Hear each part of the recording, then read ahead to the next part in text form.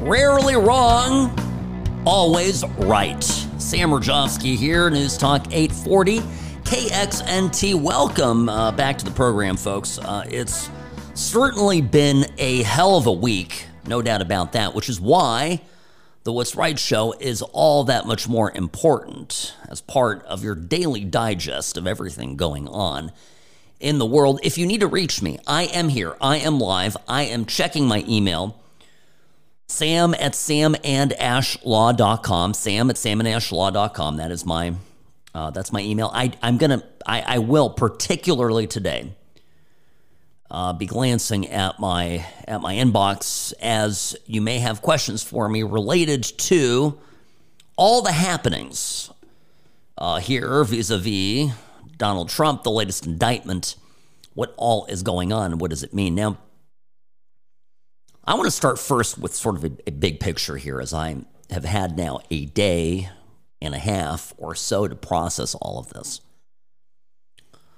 And a lot of what I said yesterday really holds true, and I want to underline, underscore, highlight, bolden a couple of things.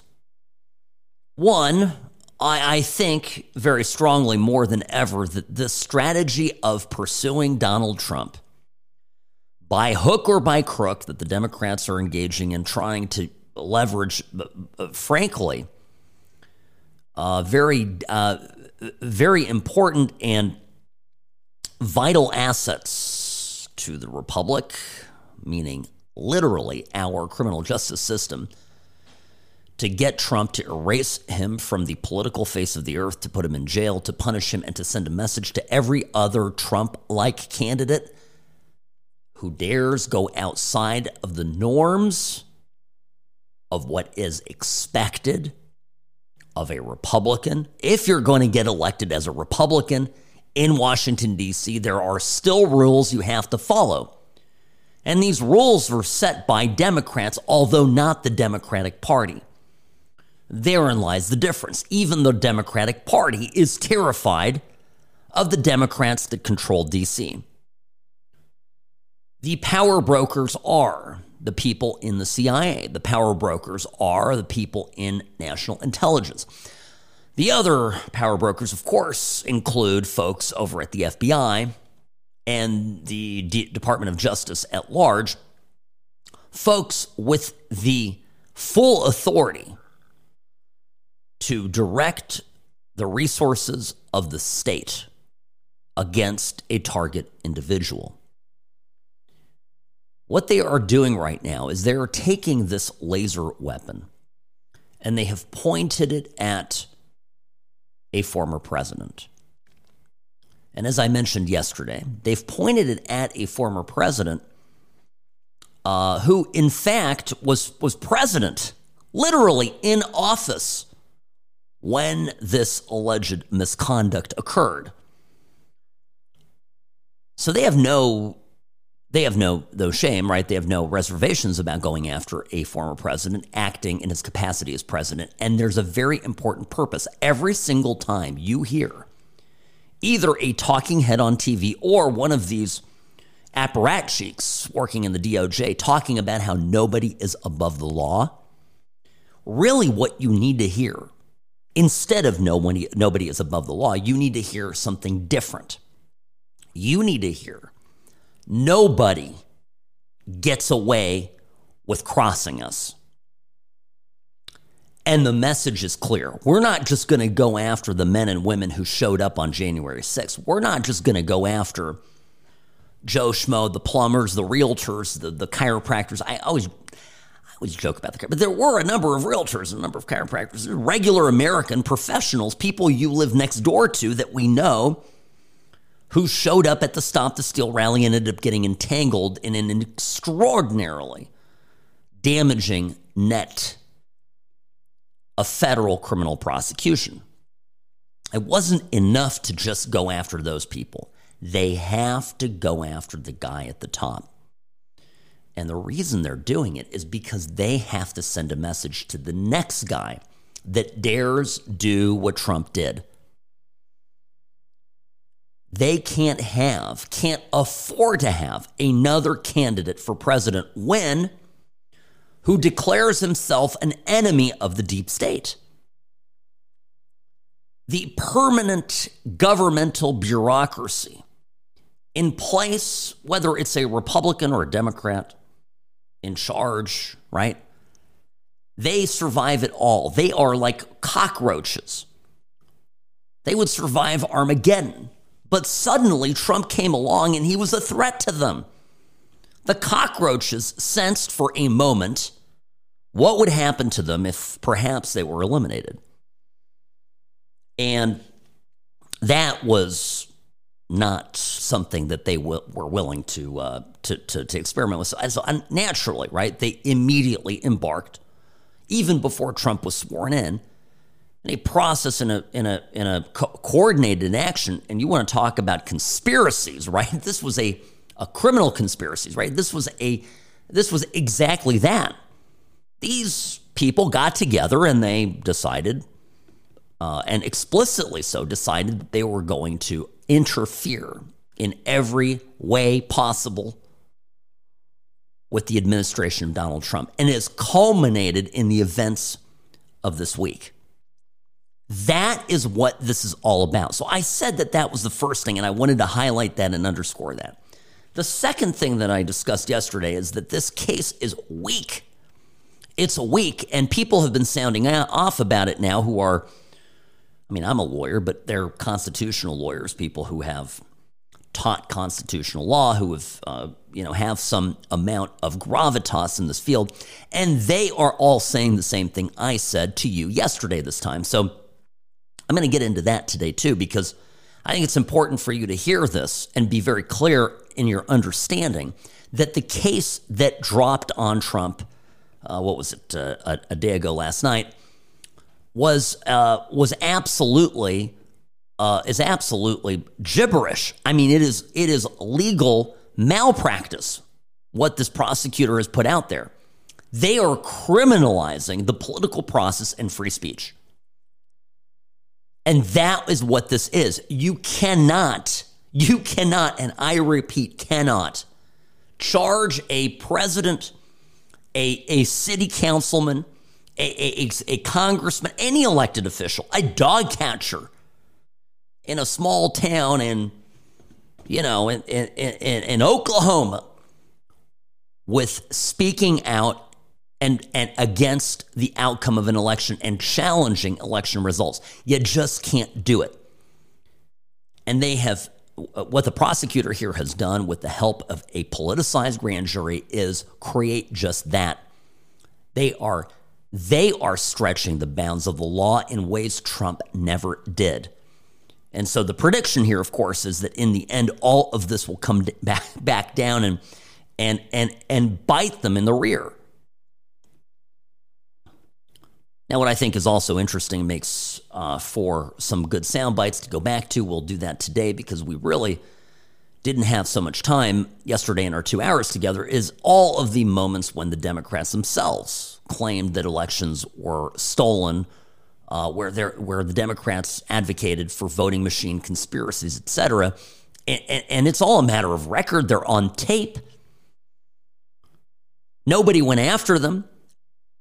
The Republicans, when they got into office, when the Republicans had won, didn't sic the FBI and the DOJ or hire a special prosecutor and give that prosecutor directions to criminalize this kind of conduct. They didn't do that. But here, now that the shoe is on the other foot, they are doing it.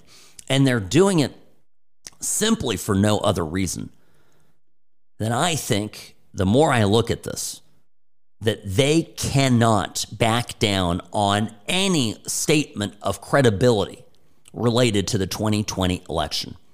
They know that some monkey business went down. They understand it. They being, of course, the left and the Democratic Party and all those complicit in weaseling out and creating rules that made less than legitimate voting possible across this country. They understand that it would not withstand criticism. So what are they doing?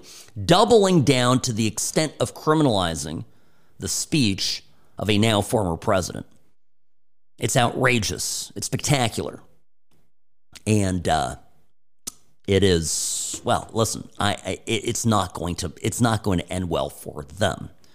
All right, so we're going to get into all of this today. Don't go anywhere. You're listening to the What's Right show. Sam Rajovsky here, News Talk 840 KXNT, this hour brought to you by Sam & Ash Injury Law, 702-820-1234, because you deserve what's right.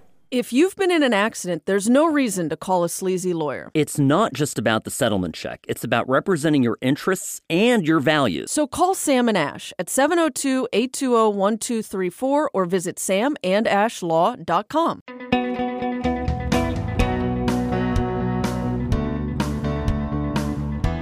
To all of the warrior Democrats out there today screaming about the sanctity of elections and how Donaldus Maximus Trump is, ought to be held to account for his interference in the outcome of the 2020 election, I would like to play a few things here. Sam Rajovsky, Nevada's favorite recovering Californian, that's me. Grateful to be with you here today. So where do we start? Back in 2000, some of us are old enough to remember the 2020 election. I do. How did that all go down?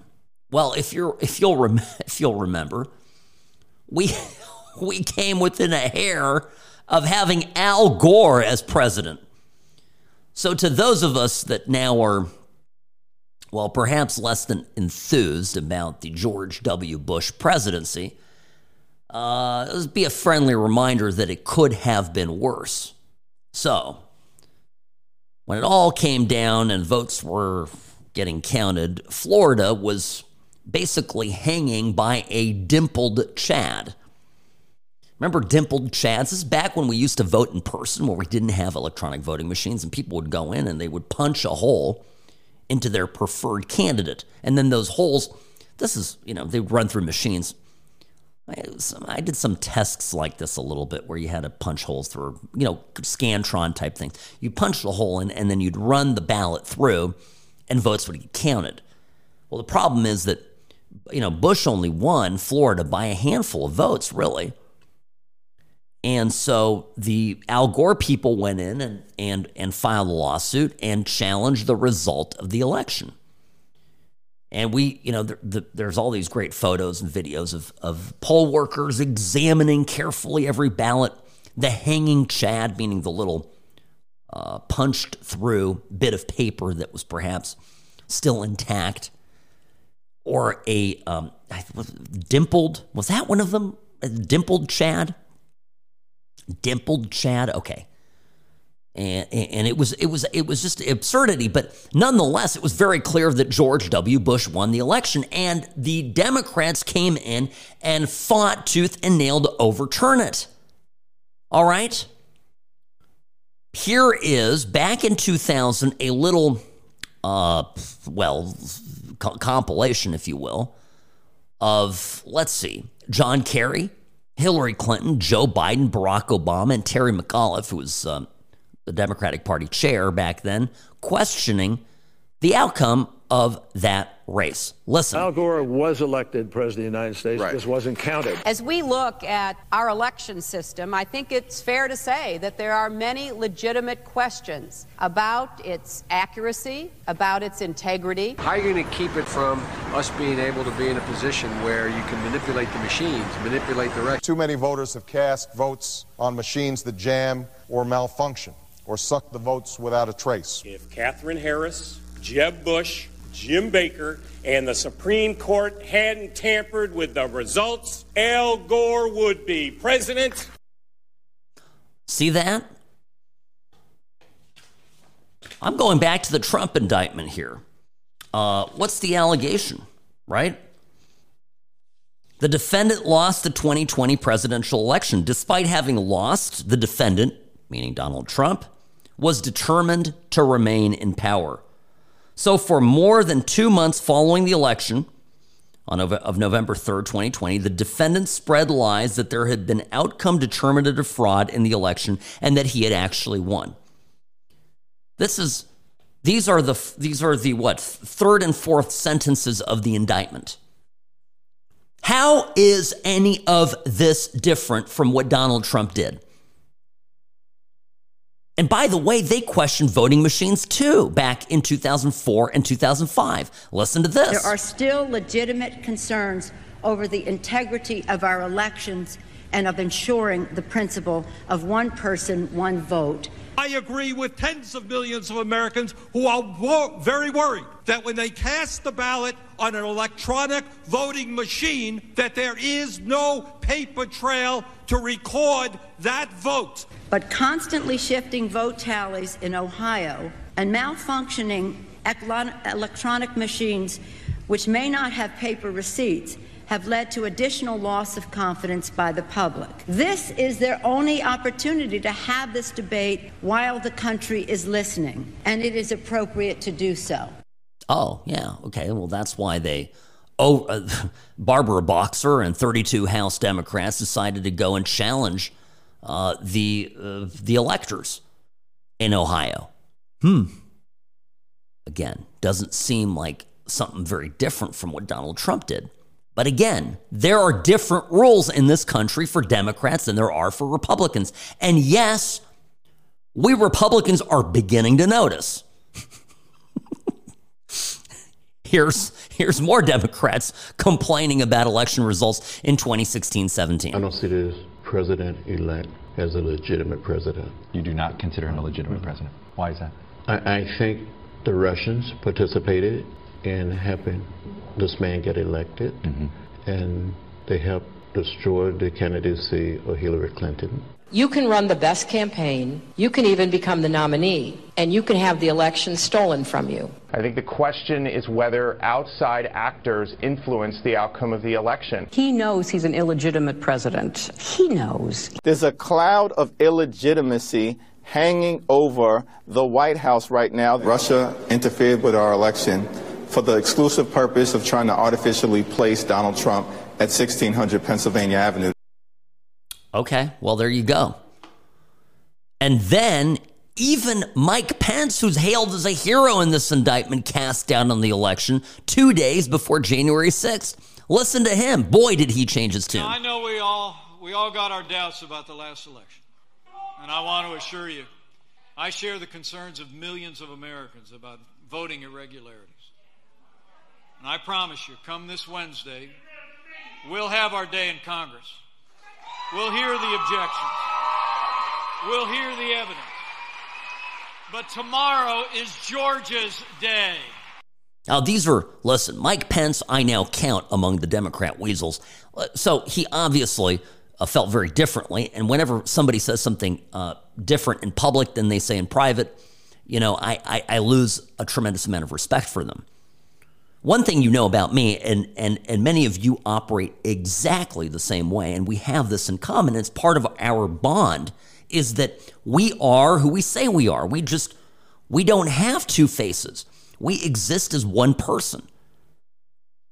And so it's extraordinarily mind-boggling to me to see these Democrats over the course of my conscious lifetime be perfectly willing to denounce the legitimacy of election in 1 year and then turn around less than a decade, in some of these cases, less than a decade later, and spew fire at Donald Trump for doing the same. This is not who I am. It is not who you are. And it is simply because, they are perfectly willing moving the goalpost because it was never about principles for them. It was never about the rule of law for them because they were perfectly willing to bend the rule of law to achieve their means. No, from the very get-go, they recognized that Donald Trump was an existential threat to their very existence. Along came a Republican that was not going to play by the rules. He was going off the reservation, and he had to be stopped. And what you are seeing today is a continuation of that effort. And my friends, we know what it is. We understand. Sam Rajovsky, News Talk 840 KXNT. You're listening to The What's Right Show. Personal injury law is constantly changing. Uber and Lyft accidents aren't like other cases, but most law firms haven't kept up. Don't trust a new case to a lawyer who's stuck in the past. Call Sam & Ash, 702-820-1234, or visit samandashlaw.com.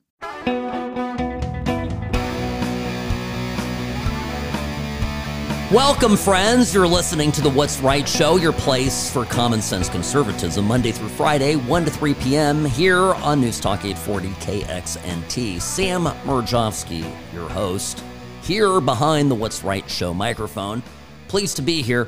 By the way, do you all remember one of the two impeachments perpetrated against Trump when he was in office? Was over a phone call that Trump allegedly made to Ukraine, demanding Biden's investigation, right? Investigation of Biden, specifically into Burisma, knowing full well then that there were some scandalous things going on with Burisma and that the Ukrainians ought to look into it and sniff around to see about this corruption that now we have a far better, clearer idea of as the American public, knowing what all went on. And it was as a consequence of that call that what happened? That Trump himself got impeached in the Democrat-led House of Representatives for wanting Ukraine to investigate Burisma and Biden. And then Biden not only gets a free pass on his criminality vis-a-vis Burisma, all the millions of dollars that got funneled to him, his brother, and his son, for no other visible reason than Joe Biden's then influence as vice president of the United States, helping Burisma avoid a prosecution investigation of their own in the Ukraine. Biden then gets a free pass on all that, and Biden gets to investigate Trump himself. And because Biden's a dumb money, riddled with gosh knows what kind of brain problems, he actually says the quiet part out loud. Back in November of 22, and I've played this clip before, but I'm going to do it now because we're playing the greatest hits. Biden says at a Q&A, speaking to a reporter, and he says, essentially, he's going to make sure that Trump never runs again and that he never becomes president again. Listen. Your predecessor, who is about to launch another campaign. So how do you reassure them if the former president will not return, or that his political movement, which is still very strong, will not once again take power in the United States? Well, we just have to demonstrate that he will not take power by, if he does run, making sure he, under legitimate efforts of our Constitution, does not become the next president again. You know, when Biden says under legitimate efforts of our Constitution, this is kind of like when murderous regimes, socialist, communist regimes called themselves democratic. Yeah. Oh, the Democratic Republic of North Korea. Yeah, big democracy there. You know, I'm pretty sure, everybody gets a say in what's going on. In fact, the more they throw out that constitutional line, legitimate line, we're doing everything legitimately correct, absolutely, as best as we possibly can. Trust us, because we're the good guys. The more they say that, the more I actually believe they know that they are lying, and they know that they are colluding, and they know that they are using the men and women of the FBI, of the DOJ, to wage political battles against their enemies. It makes Richard Nixon look like a Boy Scout. My whole life, I've grown up hearing from Democrats about how terrible Nixon was. Nixon was an angel. Nixon ought to have been the next pope. Well, I wasn't Catholic, but, you get the point. Nixon was a choir boy by comparison with this lot of thieving bandits. And thieving is the right word, because inherent in all this reason for wanting to cover everything up and dispose of Trump and muscle their way in to power and now remain in power, these people know and understand that this is how the things are done in D.C. I took the time, the transcript, Devon Archer transcript, when he went to Capitol Hill on Monday, spoke to the House Oversight Committee, 140 pages. I went through it, folks. Let me tell you the most, to me, the biggest takeaway is just Devon Archer's an outsider. He went to Yale, yes, but he's not a D.C. guy. And he ends up meeting Hunter Biden and going into business with him.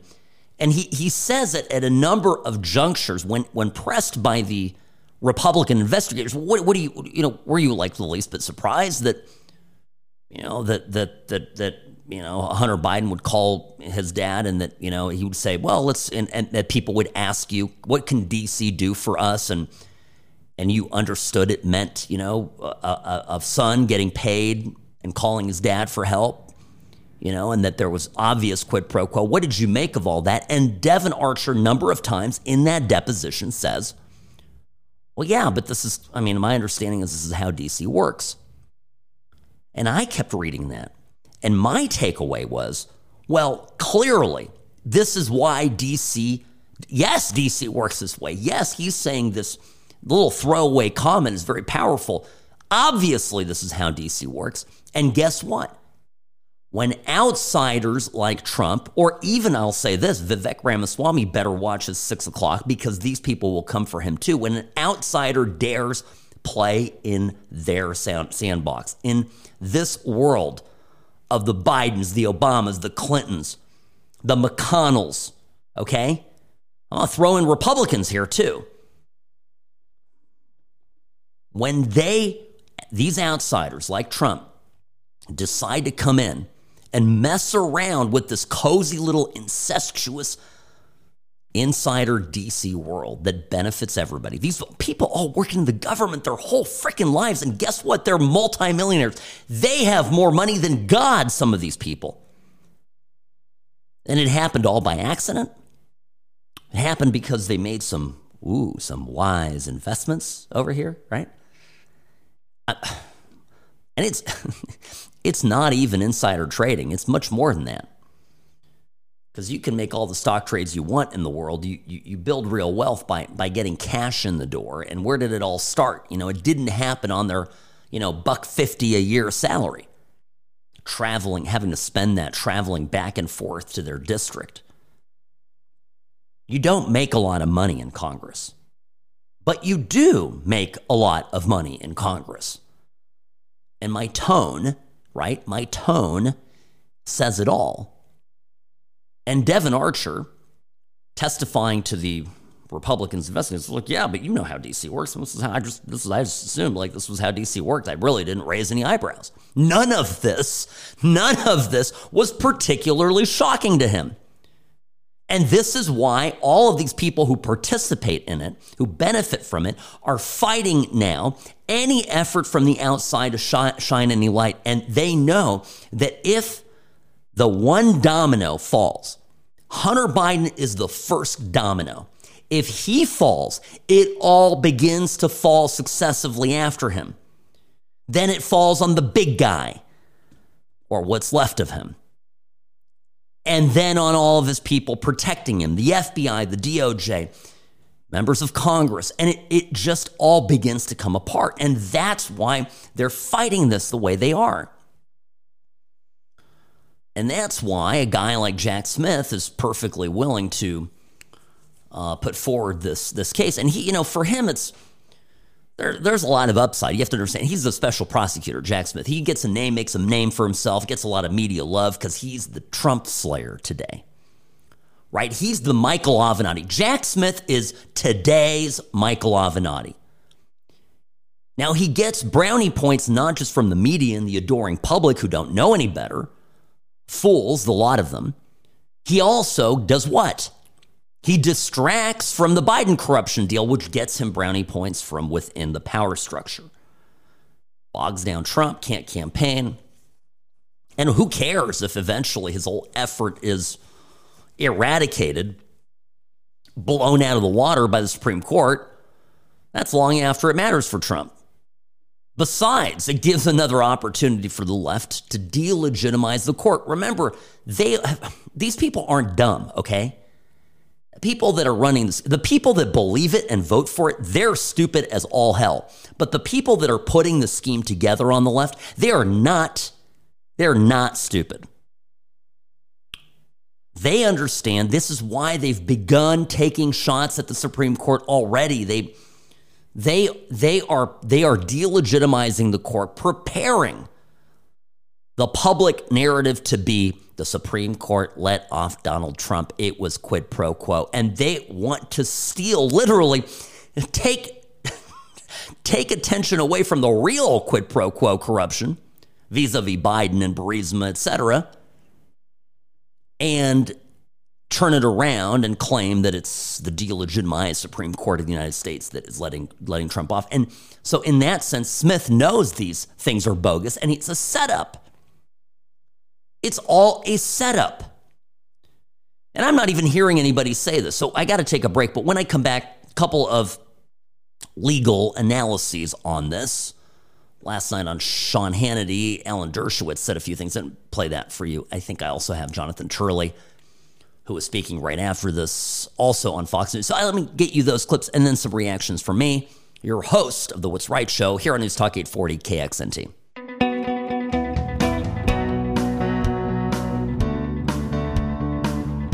All right, friends, you all remember and know who Alan Dershowitz is, a famous lawyer, Harvard law professor, also represented Trump in the first impeachment.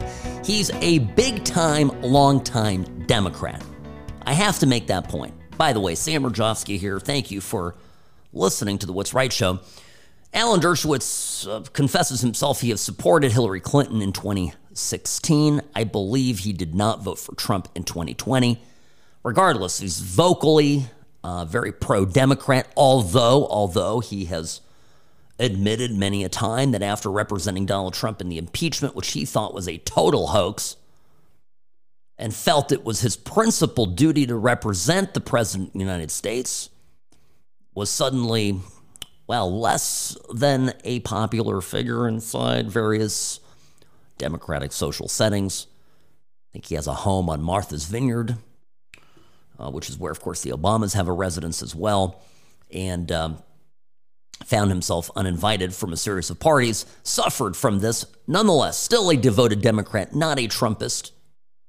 But one thing about Dershowitz is he is a constitutionalist. The most interesting people I find personally to talk to when I'm nerding out about the law and about politics are principled constitutionalists.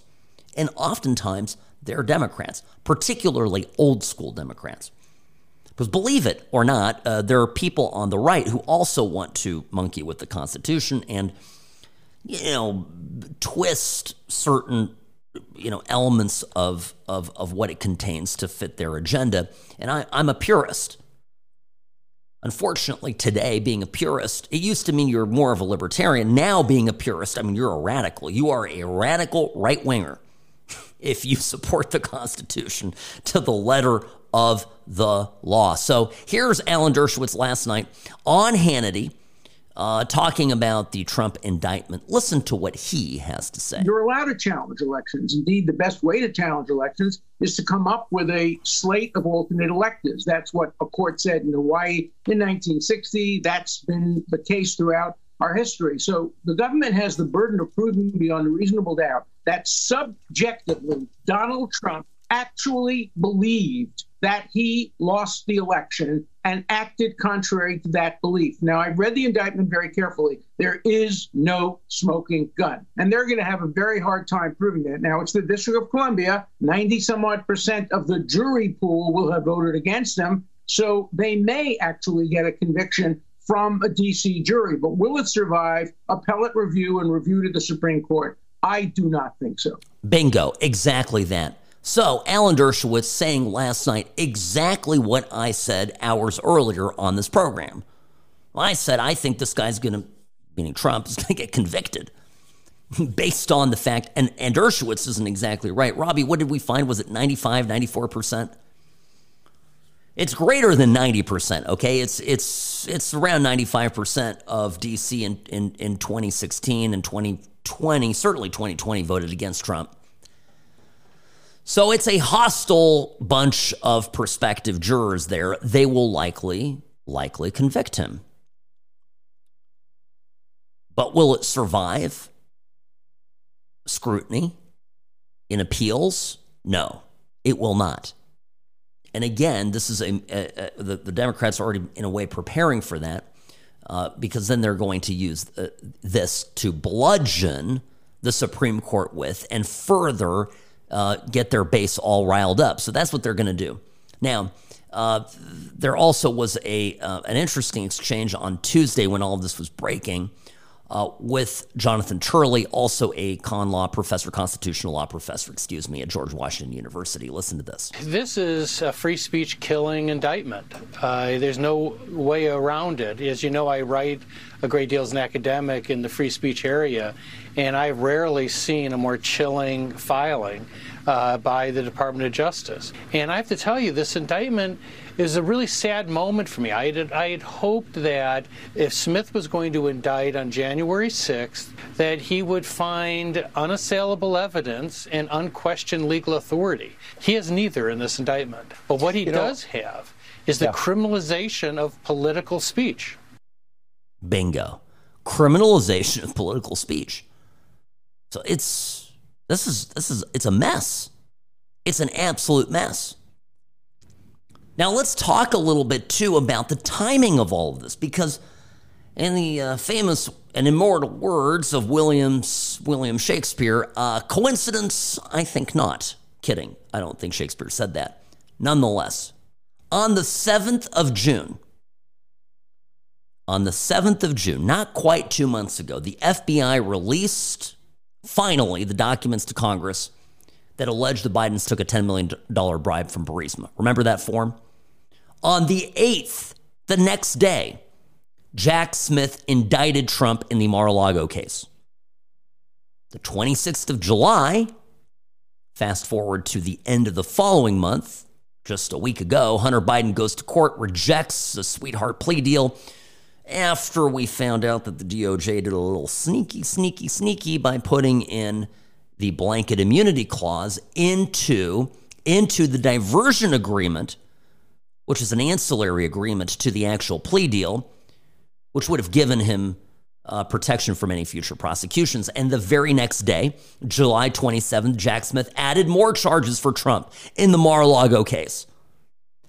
And then along comes the 31st of July, and we get, which is Monday, just this week, Hunter Biden's former business partner, right, Devon Archer, testifies to Congress that Joe Biden was on over 20 phone calls with his son's business partners and all of that coming out. By the way, I've been reading the transcript. Boy, the Democrats tried everything on the committee to prevent Archer from testifying even when he was testifying. They were going after it tooth and nail. Wow. Still, the stuff got out.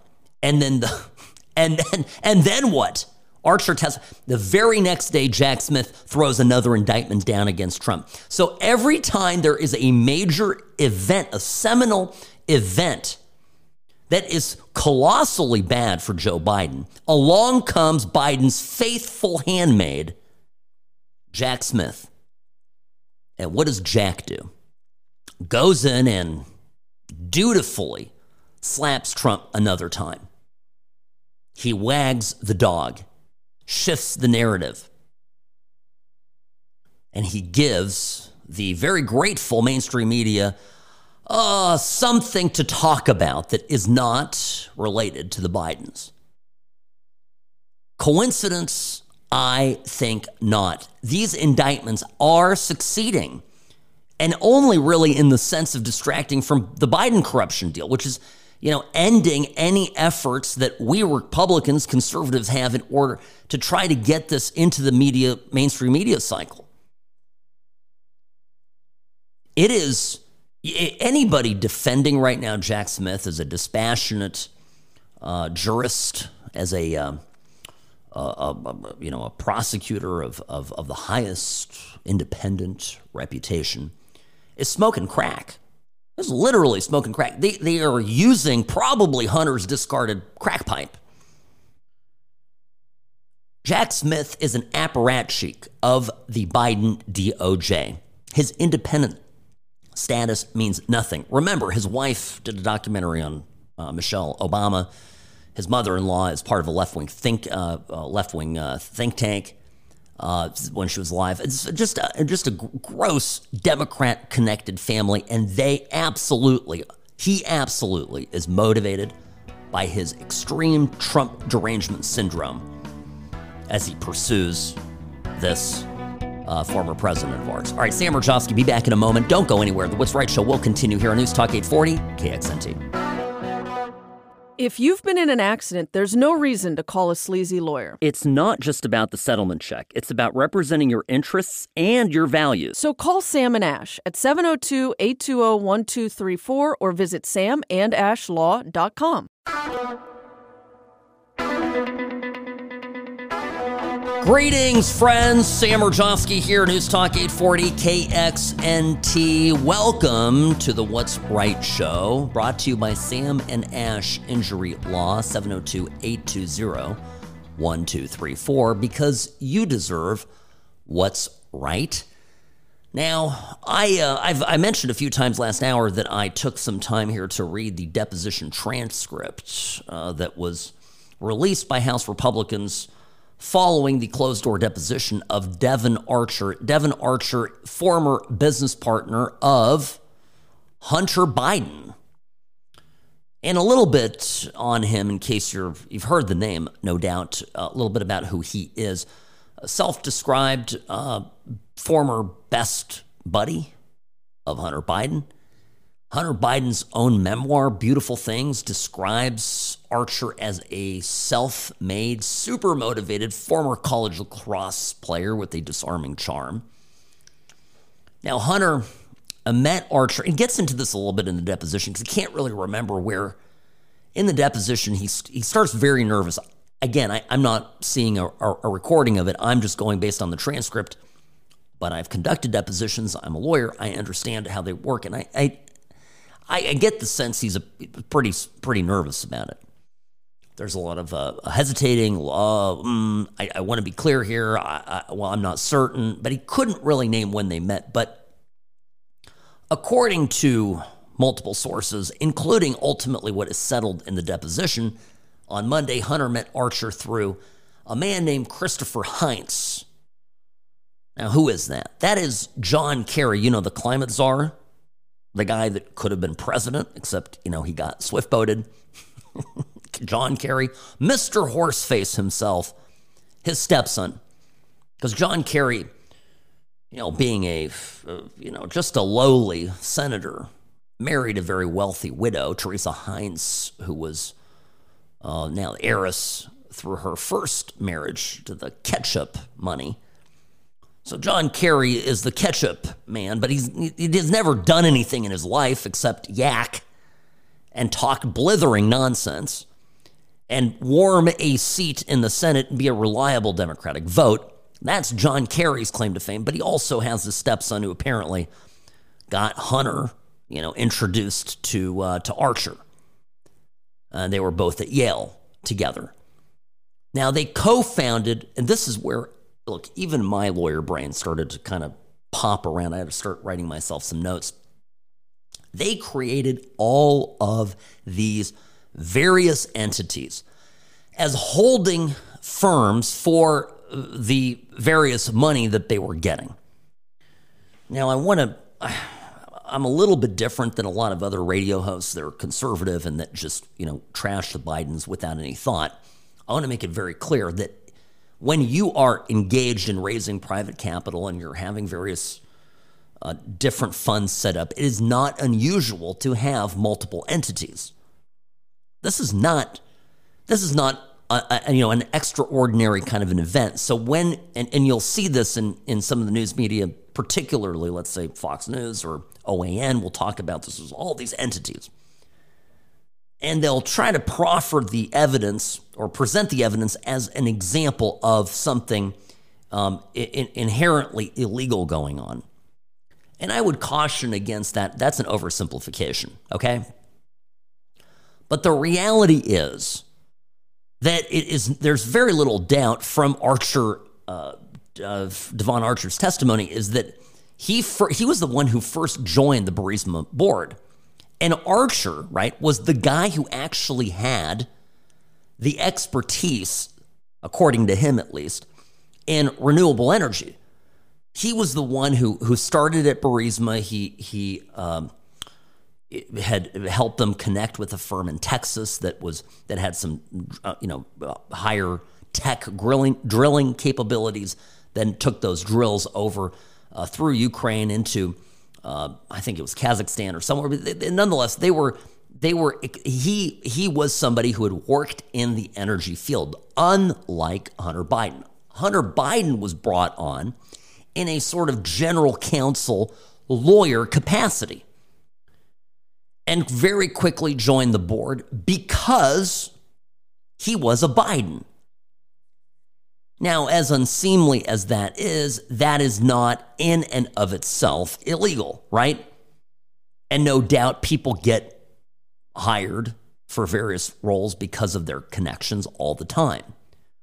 Where it got a little bit weird is when there were explicit payments clearly going to Hunter Biden to pay him money to help smooth things over in Washington. And it was understood that Hunter Biden, it wasn't like Hunter Biden was making the rounds as a lobbyist, going to various congressmen and senators, that he wasn't sitting down with Obama. He was just calling his dad, with whom he spoke, according to Archer in this testimony, every single day. Now, Heinz, Mr. Heinz, Christopher Heinz, John Kerry's Mr. Ketchup's stepson, he ended his business relationship with the pair. He apparently did some work with them as soon as Archer joined Burisma's board. Heinz had himself some concerns about corruption in Ukraine and how those board positions might negatively impact the fund that they were trying to build up and how it appears to clients. Now, fast forward, this all was going on in the mid-10s and teens, 2014, 13, 15, around this time. In 2018, Devon Archer, the guy who testified on Monday, the ex-friend of Hunter Biden, the one who was on the Burisma board first, who got Biden onto the board, was convicted for a role in a scheme that intended, I guess, to defraud more than $60 million in tribal bonds. It was a separate scheme. Now, he was sentenced to a year and a day in prison in 2022. Court of Appeals for the Second Circuit denied his appeal, so it looks like he's going to be, going to jail. Justice Department asked over the weekend, right, you heard about this, asked a federal judge in New York to schedule a date for him to report to prison, hoping they were going to get him in there Monday before he had to testify.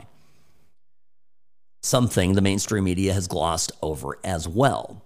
Now, Archer remains a free man, which is why yesterday he was interviewed by Tucker Carlson. Now, this is where it gets interesting, and I'm going to play this for you right after the break. These are the most important clips of the interview, and so you get kind of an idea of what the meat of it is. But I have to make it clear, none of this testimony that Archer gave is good for Joe Biden, which again is a reminder that when he gave this testimony on the 31st of July, when Archer, Devon Archer goes in and speaks to Congress about Hunter and about Joe, the big guy, and how Joe was on 20 calls with Burisma and all the Burisma execs.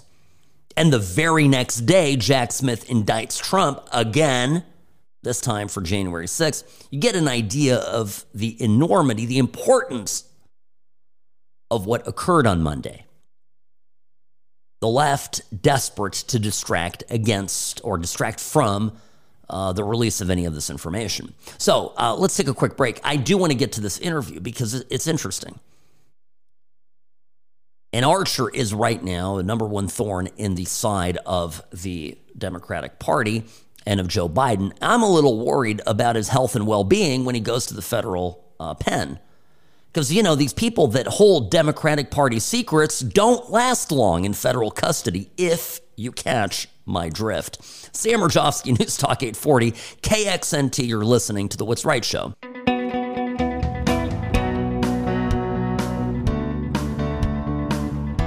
All right, clear up the music. Let's get to it. Sam Rajovsky, News Talk 840, KXNT. Friends, that is what happens with live radio. Occasionally, there are some technical difficulties, so forgive us for that. But quick here before the bottom of the hour break.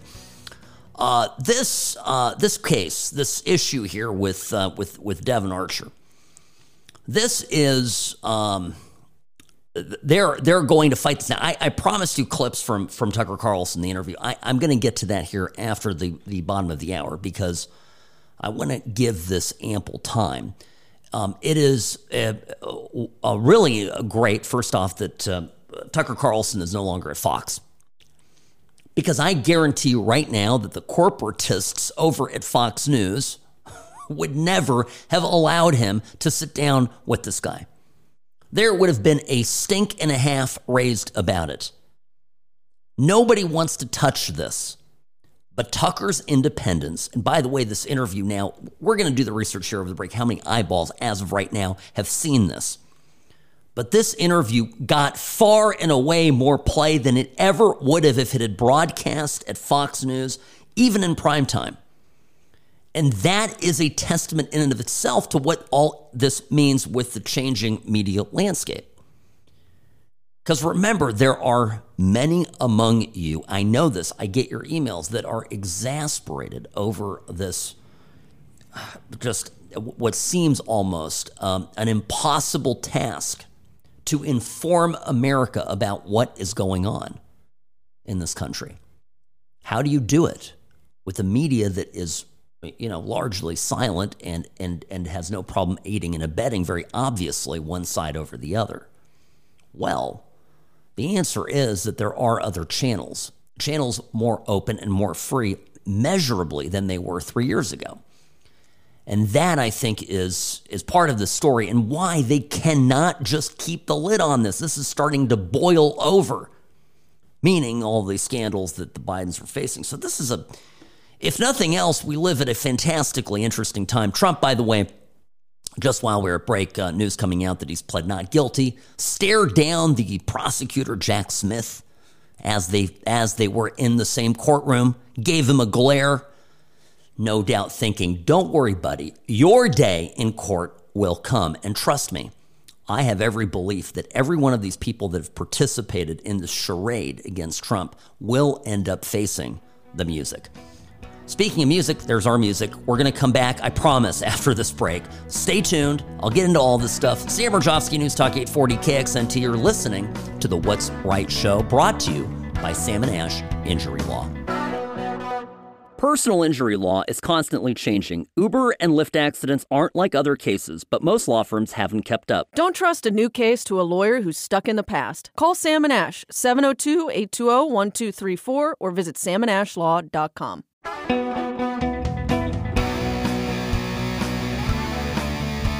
Greetings and welcome to the What's Right Show. Sam Rajovsky here, your host, coming to you live and local from beautiful downtown Las Vegas. Those of you listening from beyond the valley, welcome. I hope you're doing well.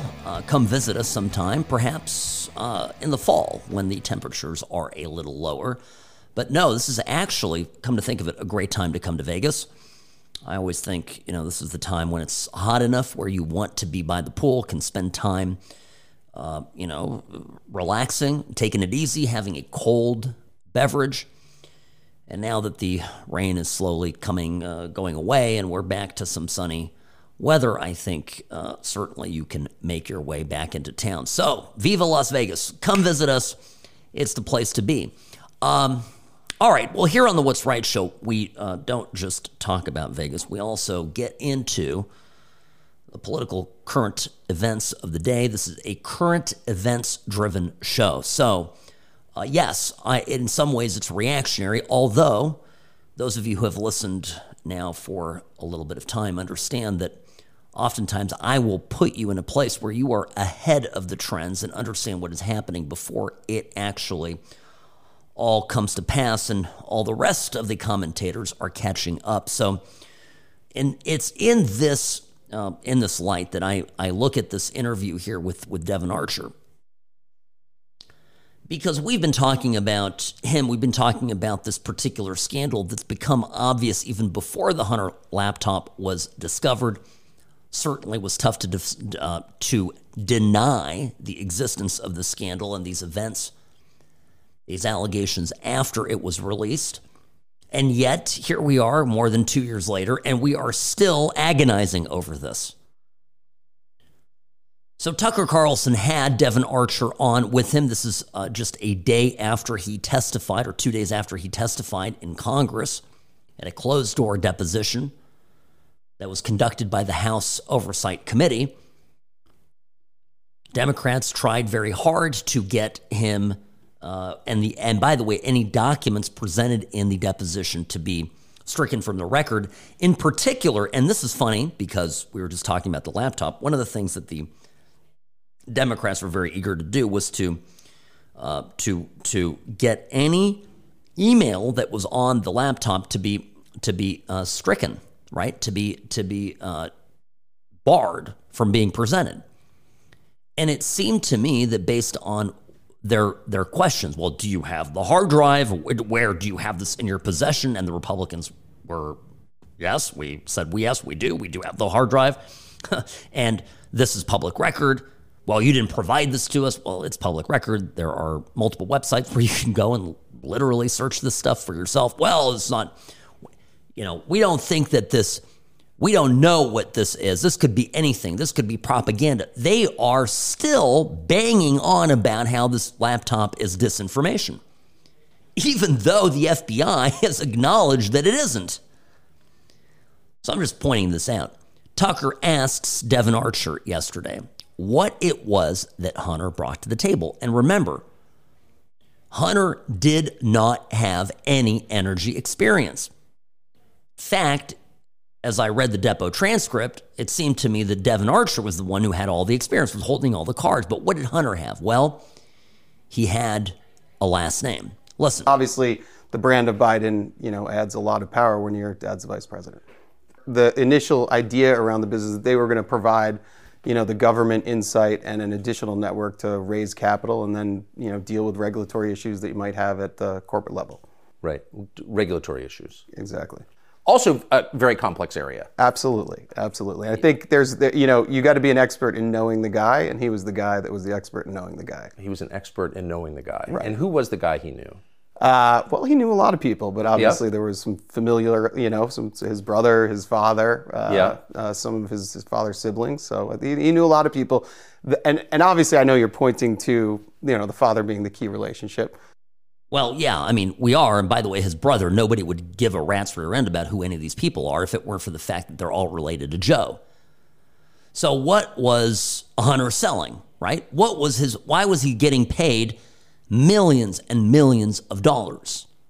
What was that money for? Listen. Washington's not a money town. Right.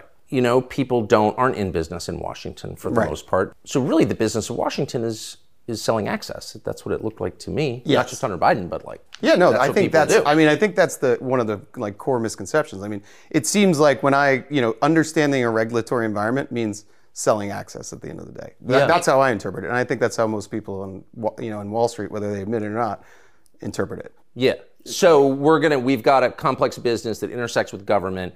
We need a guy who knows it. Right. Now, that's all fine and dandy. It's called, it has different names, but these people are, there's a whole industry inside Washington. Frankly, it's even here in Nevada at a state level, where you have lobbyists that go and advocate on behalf of companies, on behalf of individuals to get favorable legislation passed. But when it comes to advocating and navigating a regulatory environment, quote unquote, on behalf of a foreign business, this is where it gets a little weird, right? This is where it gets a little weird. Because all of a sudden, you're not just advocating for a U.S.-based individual. There are complex federal rules that deal with this. Some of them are very specific. They require you to register as a foreign lobbyist. Those laws are in place. People go to prison for violating them. And here, the problem is that they began not just trying to sort through a complex regulatory environment. They were using Joe Biden to come to Ukraine to cudgel, bludgeon the Ukrainian leadership to fire somebody internally in that country that was hostile to their client, Burisma. And that right there, upon succeeding, then resulted in the funneling of money to Joe Biden. That's a problem. Now, Devon Archer, Devon Archer describes Hunter as having an Icarus issue, which of course is, the mythical guy that creates wings out of feathers. He waxes them onto his arms. So he flies all the way up to the sun, and the sun is too hot. The wax melts and the feathers fly off, and he goes plummeting down to the earth, which is, pretty clearly what happened to both of these guys. Listen to this. What we ran into and with what Hunter ran into was almost like an Icarus issue. So he got it was too close to the sun. It was too good to be true. And the connections were too close and the scrutiny too much. Yeah, because it wasn't like he was connecting with a senator somewhere that he had, that it was more difficult to prove quid pro quo. It was literally his dad. And then, of course, Icarus, I guess, I don't know, instead of having his wax melt getting close to the sun, he left his laptop and crack pipe, and anything else that was damaging for all the world to see. Now, Tucker asked if Joe Biden knew their business associates, right? Devon Archer and Hunter Biden's business associates, if they were on calls. And if Joe Biden knew that these business people were on those speakerphone calls specifically, right? Were they truly selling this kind of access? Listen. Yeah, I think I could definitively say at particular dinners or meetings, he knew there were business associates, and or if I was there, I was a business associate too. Yeah. So I think, or if any of the other colleagues from the DC office or the New York office were there. So yeah, at times there were. From the to be, completely clear on the calls. I don't know if it was an orchestrated call in or not. It certainly was powerful, though, because, if you're sitting with a foreign business person and you hear the vice president's voice, that's prize enough. Exactly. Bingo. Now, the challenge that the Republicans are going to have is really absolutely connecting, right, a simple hello with a quid pro quo arrangement.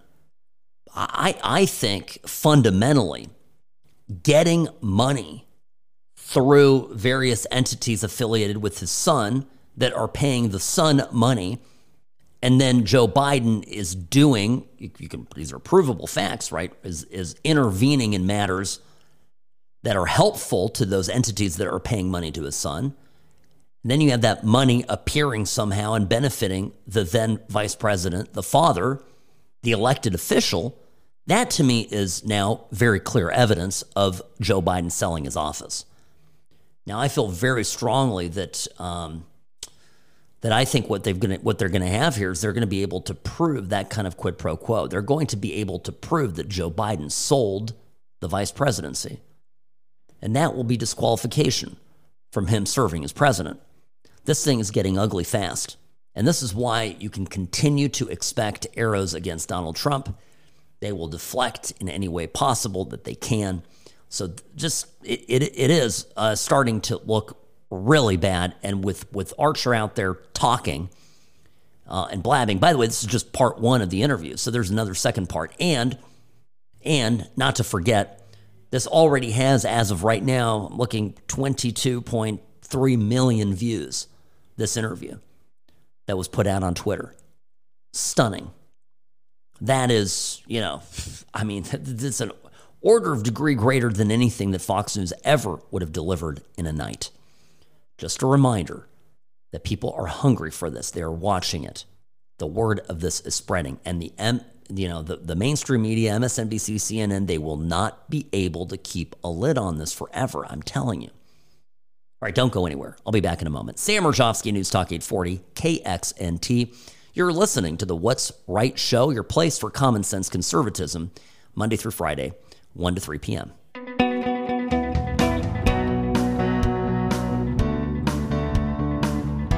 Well, that's the music. You know what time it is. More What's Right Show. Sam Rajovsky here, Nevada's favorite recovering Californian, truth teller, patriot, all-around great guy. This hour of the program brought to you by Sam & Ash Injury Law, because you deserve what's right.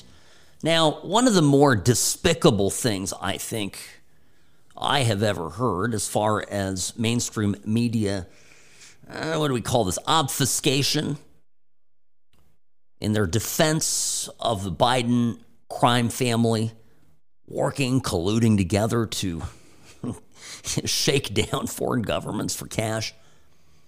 Yesterday, Willie Geist talking to MSNBC correspondent Jonathan Lemire. Lemire says this about the Hunter Biden, Joe Biden fiasco, and a little explanation as to why Joe Biden might have been a little not quite himself in all of this. Wow. As far as Hunter Biden goes, there's no doubt. I mean, it's pretty clear, even those close to the Biden family suggest that some of his behavior was pretty unseemly. That doesn't make it illegal. And it also means we don't know the role that then Vice President Biden may have played. And it seems like, no, they haven't proven that he had anything to do with it. They haven't proven that he profited from this at all. Yet maybe he is guilty of turning a blind eye to some of his son's behavior. And we should put this in context. This is a time when Beau Biden, the president's other son, was ill and then dying and then passed away. So perhaps he was not as attentive to what he should have been here. But again, there has simply been no evidence, Gene Robinson, no evidence at all that he was profiting from this or that either of them committed a crime. Unbelievable. By the way, this is a journalist. He's a correspondent. I used to remember a world where we were told journalists were out there to find the truth, to follow the facts, to say, I mean, and I don't know there's a lot of facts here. There's certainly a lot of evidence presented that is extremely compelling. And yet what you have journalists today contorting themselves in an effort to protect someone who is politically simpatico to them. And then to literally dig up the memory of Joe Biden's dead son, Beau, to use him as an excuse for why maybe the Bidens weren't all thinking too clearly is unbelievable. This is, by the way, can we just talk about the fact that Hunter Biden didn't waste any time sleeping with Beau's widow after he passed? What a despicable, cretinous, nasty family. And every one of these losers that carries water for these freaks what do you even say to this?